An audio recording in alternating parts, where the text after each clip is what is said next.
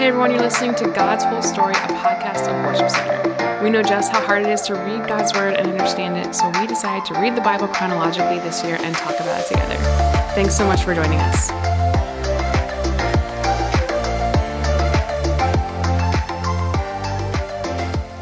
Hey everyone, welcome to God's Whole Story. My name is Ryan. I'm here today with Chelsea and Dustin, and there's some good stuff to dig into here. Yeah.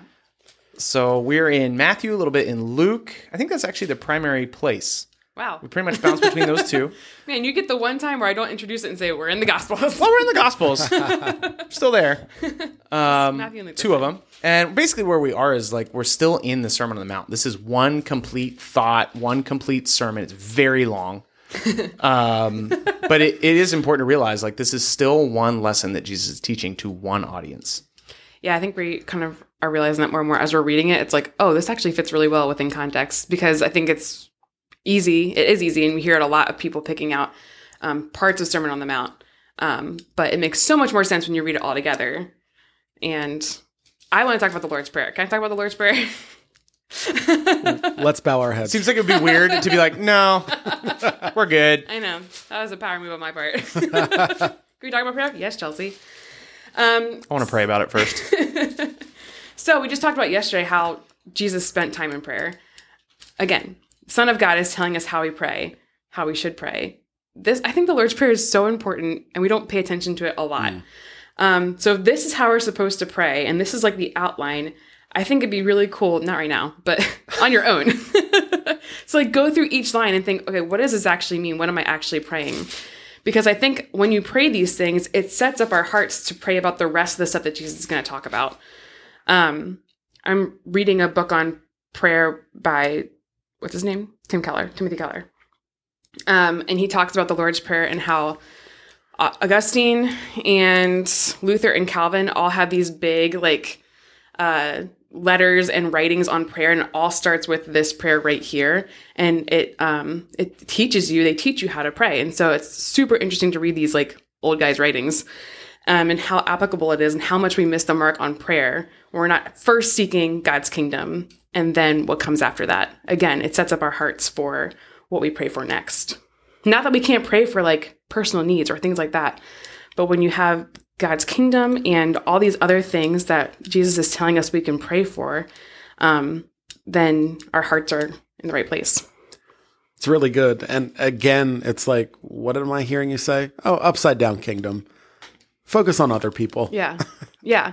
There's so many good, like just little things in those couple of verses, like our God, or our Father. What does our Father mean? Mm-hmm. It means that like, he's the Father of lots of people, not just you. And he's our Father in heaven. There's so many things that if you just go line by line, it's kind of cool to look through. My favorite line in this prayer is, may your will be done on earth as it is in heaven. And I always thought that was just like a cool thing to memorize. Yeah. But it's actually like an expectation. Like when Jesus is teaching it, he's saying like, ask God to help you accomplish life like life is accomplished in heaven. So it's this whole thing of like, to me, what I appreciate is that it pushes it back against this idea of like, I'm saved and I can't wait to be in heaven. Yep. It makes it like Jesus is saying like, okay, you're saved, make earth like heaven. And it's a much more actively engaged upside down kingdom. Like, right. Okay, let's actually do it. The expectation is that we're asking God to help us accomplish life as it is in heaven on earth as we live. And we see that. So when Jesus is praying in the garden before he's crucified, he's asking for God's will. So he tells us how to pray, and he models that prayer over and over again. I think it's so cool. That was my nerdy moment. You guys can talk about it. Like, when it comes to the Lord's Prayer, I mean, we could literally do hours on the lines of the Lord's Prayer. It's crazy. So I do encourage you, go back and reread the Lord's Prayer, maybe with new eyes, actually. It's a good exercise, a good thing to be doing. Yeah, definitely. All right. Also, we've talked about worry. Let's get into that. Don't do it. All right. Done. Why are you worrying? Why are you worrying? I think what's interesting to me about this whole passage of worry is like how applicable it is to us right now, because people worry about everything, but it's not like this. Worry's not a little thing. It's actually debilitating. Is that a word? Debilitating. Dehabilitating, whatever that word is. like it can paralyze you. Worry can paralyze you. And it's actually what I love about this is the context of what Jesus is talking about. Money, possessions, where you're storing up treasure. But it's actually like he calls out, I've got you. In the same way the lilies in the field are well dressed, the same way I care about the birds. Like it's that little hope that he gives us to not worry. And that last scripture of verse 33 and then 34, he gives us the outline of what we can do in our daily life of seek the kingdom of God above all else. So 1, seek me. 2, live righteously, and he will give you everything you need. So what does that mean? Don't worry about tomorrow, for tomorrow will bring its own worries. Today's trouble is enough. He's actually acknowledging like we might have some troubles, but that's okay. Like I'm going to get you if your heart's right. Yeah. I love that. I love it. And I also am just like kind of convicted by it in verse 32 where it says, these things dominate the thoughts of unbelievers, but your heavenly Father already knows all your needs.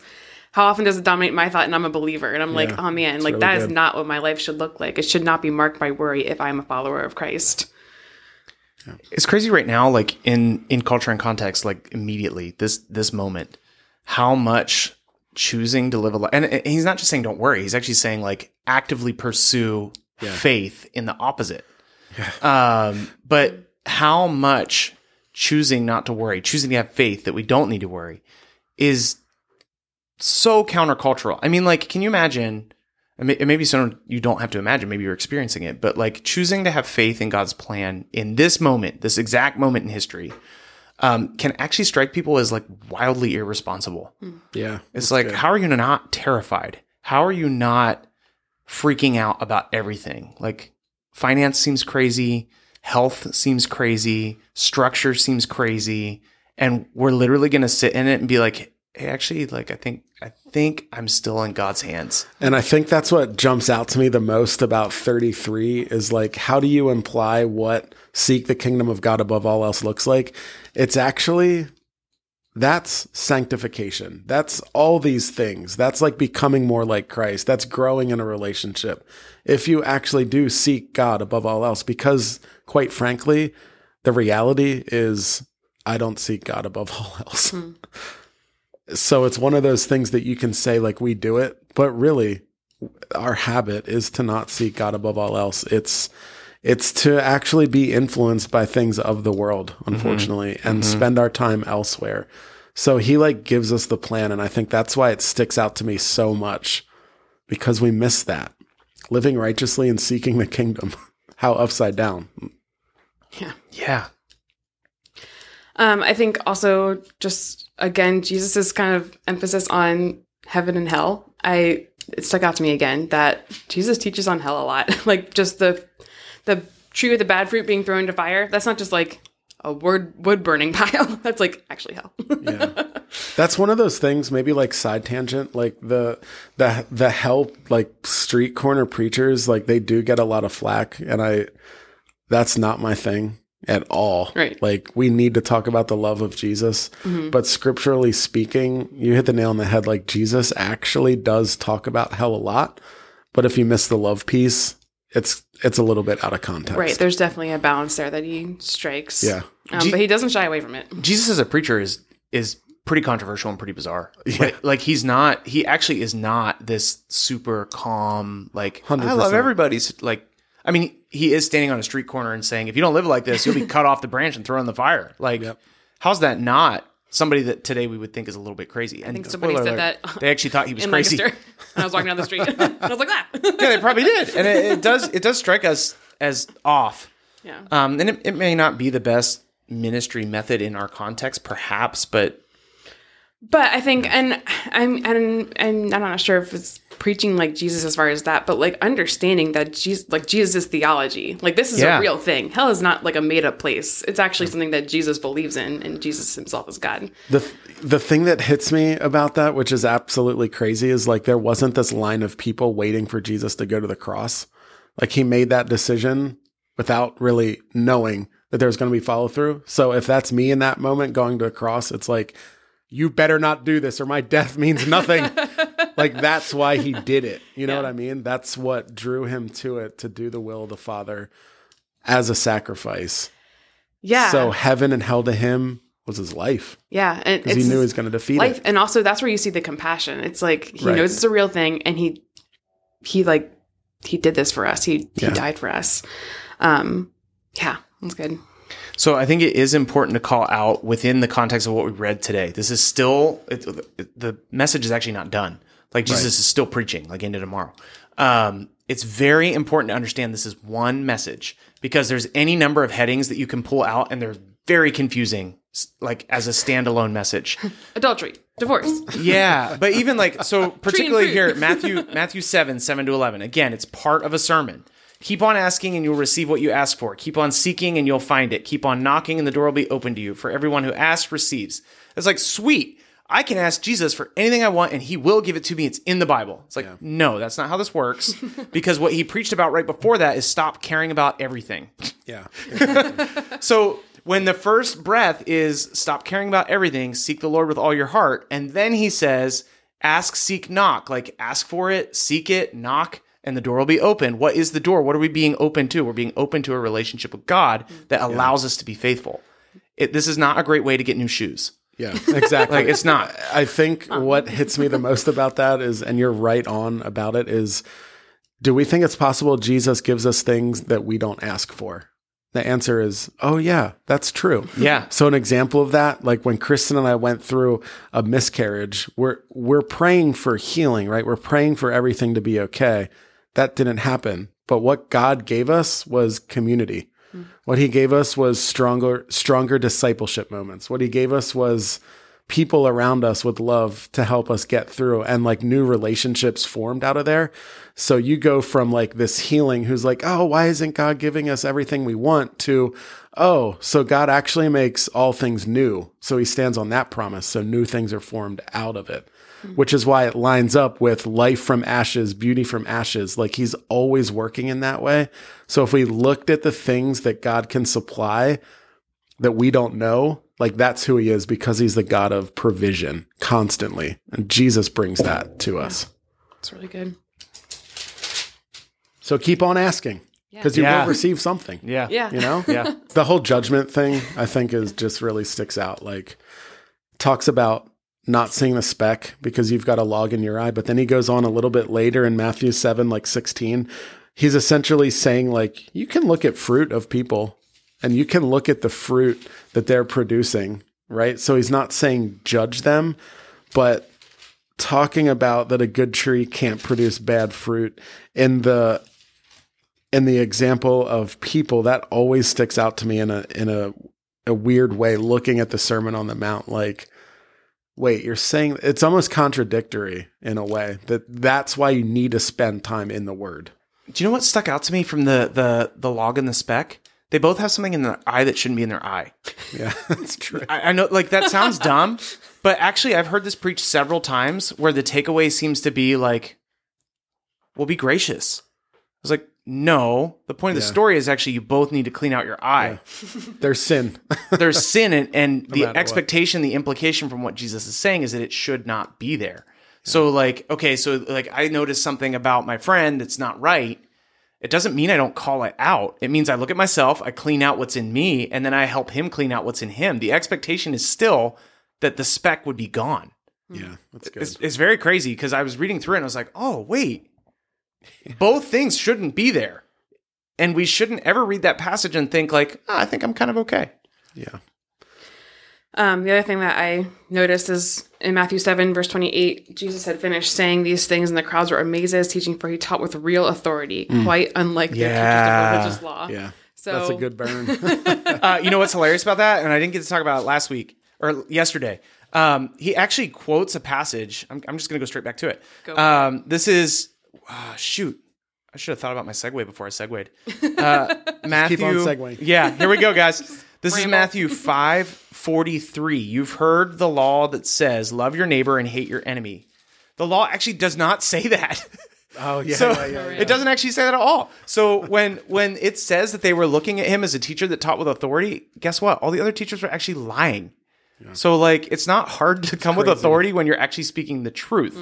And so when Jesus is saying like, hey, you've heard that the law says hate your neighbor, it was easy for him to say that because all the other teachers were lying about that. And it struck his audience as like, whoa, this is a new truth. Well, why? Because the actual truth had been hidden. And so, of course, he had authority. Yeah. And I was thinking that when you were saying that before, these people would have known what the scriptures say, right? If they were, and I sigh because it's actually really applicable to us today. If all they did was rely on what their pastor said, they actually may not have known. Yeah. Yeah. I'm just saying, if they would have heard Jesus saying these things, it probably resonated. It was probably like, oh, that actually rings true with what I've read. Not maybe what I've been taught, but yes. what I've read. It's like, oh, that actually does seem like God. Yeah. Yeah. I just love also segueing to a conclusion here. Get us there, man. Building Get on us a there. solid foundation. Yeah. It's everything. Yeah. Just the beginning of that 7:24. Anyone who listens to my teaching follows it is wise. And he goes on to explain how wise it is by building that foundation. Mm-hmm. I feel like I've been saying over the last couple of days how often do we miss it? How easy is it to miss? Do we actually build a strong foundation in Jesus, or do we just do like church things? Do we just play church games? Do we just show up? Because building a foundation is the most important piece of the house. Yeah. I mean, you talk about listening to my teaching and following it. We've just read all these difficult things that we're supposed to do. But in actuality, as we're following Christ, as we're becoming more and more like him, it shouldn't be quite as difficult as we keep growing in our faith. Right? Is that the goal? Yeah. Yeah. Guys, thanks for listening. It's been amazing. Come back tomorrow. Join us. We're going to talk about the faith of a Roman soldier. All right. Bye. See you later. See ya.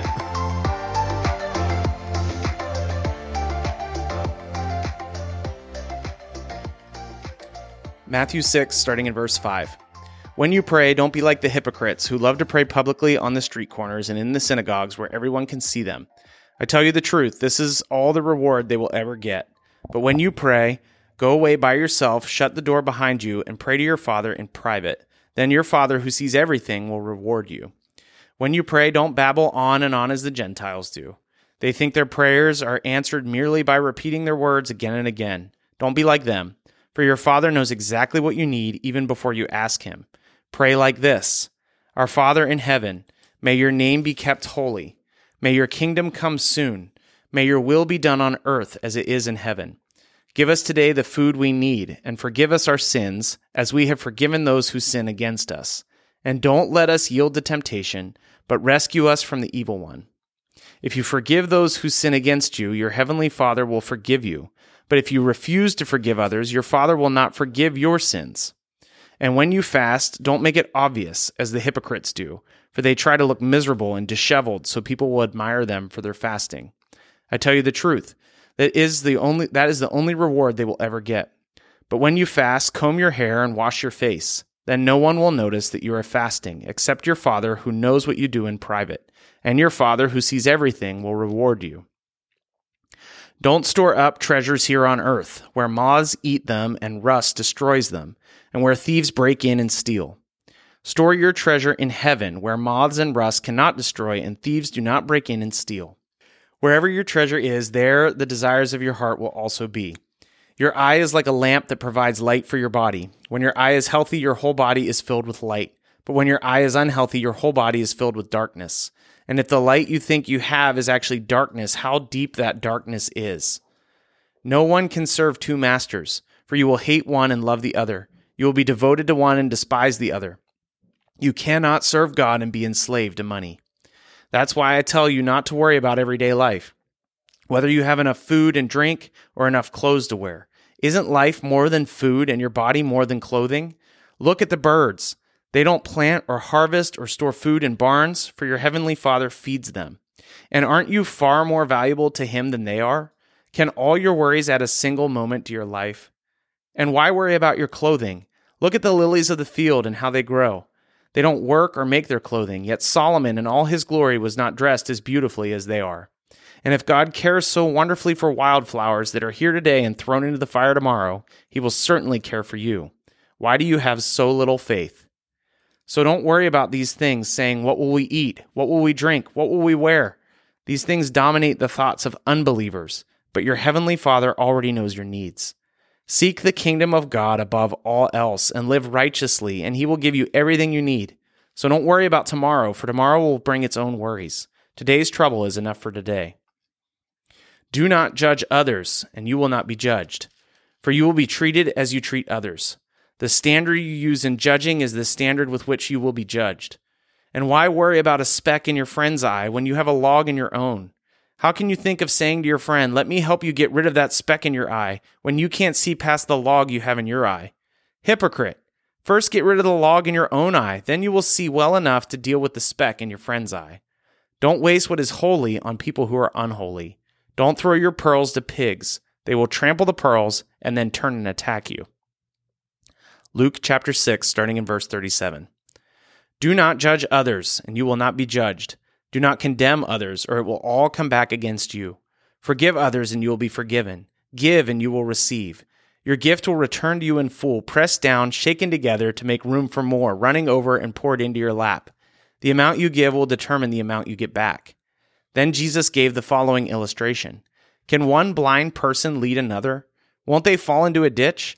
Students are not greater than their teacher, but the student who is fully trained will become like the teacher. And why worry about a speck in your friend's eye when you have a log in your own? How can you think of saying, "Friend, let me help you get rid of that speck in your eye," when you can't see past the log that's in your eye? Hypocrite! First get rid of the log in your own eye, then you will see well enough to deal with the speck in your friend's eye. Matthew 7, starting in verse 7. Keep on asking, and you will receive what you ask for. Keep on seeking, and you will find. Keep on knocking, and the door will be open to you. For everyone who asks receives. Everyone who seeks finds, and to everyone who knocks the door will be opened. You parents, if your children ask for a loaf of bread, do you give them a stone instead? Or if they ask for a fish, do you give them a snake? Of course not. So if you sinful people know how to give good gifts to your children, how much more will your heavenly Father give good gifts to those who ask him? Do to others what you would like them to do to you. This is the essence of all that is taught in the law and the prophets. You can enter God's kingdom only through the narrow gate. The highway to hell is broad, and the gate is wide for the many who chose that way. But the gateway to life is very narrow, and the road is very difficult, and only a few ever find it. Beware of false prophets who come disguised as harmless sheep, but are really vicious wolves. You can identify them by their fruit, that is, by the way they act. Can you pick grapes from a thorn bush or figs from a thistle? A good tree produces good fruit, and a bad tree produces bad fruit. A good tree can't produce bad fruit, and a bad tree can't produce good fruit. So every tree that does not produce good fruit is chopped down and thrown into the fire. Yes, just as you can identify a tree by its fruit, so you can identify people by their actions. Luke 6, starting in verse 43. A good tree can't produce bad fruit, and a bad tree can't produce good fruit. A tree is identified by its fruit. Figs are never gathered from thorn bushes, and grapes are not picked from bramble bushes. A good person produces good things from the treasury of a good heart, and an evil person produces evil things from the treasury of an evil heart. What you say flows from what's in your heart. Not everyone who calls out to me, "Lord, Lord," will enter the kingdom of heaven. Only those who actually do the will of my Father in heaven will enter. On judgment day, many will say to me, "Lord, Lord, we prophesied in your name and cast out demons in your name and performed many miracles in your name." But I will reply, "I never knew you. Get away from me, you who broke God's laws." Anyone who listens to my teaching and follows it is wise, like a person who builds a house on a solid rock. Though the rain comes in the torrents and the floodwaters rise and the winds beat against that house, it won't collapse because it's built on bedrock. But anyone who hears my teaching and doesn't obey it is foolish, like a person who builds a house on sand. When the rains and floods come and the winds beat against the house, it will collapse with a mighty crash.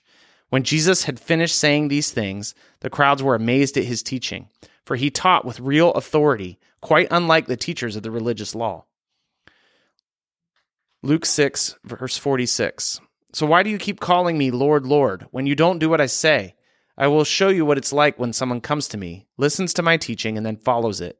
It's like a person building a house who digs deep and lays the foundation on solid rock. When the floodwaters rise and break against the house, it stands firm because it's well built. But anyone who hears and doesn't obey is like a person who builds a house right on the ground without a foundation. When the floods sweep down against the house, it'll collapse into a heap of ruins.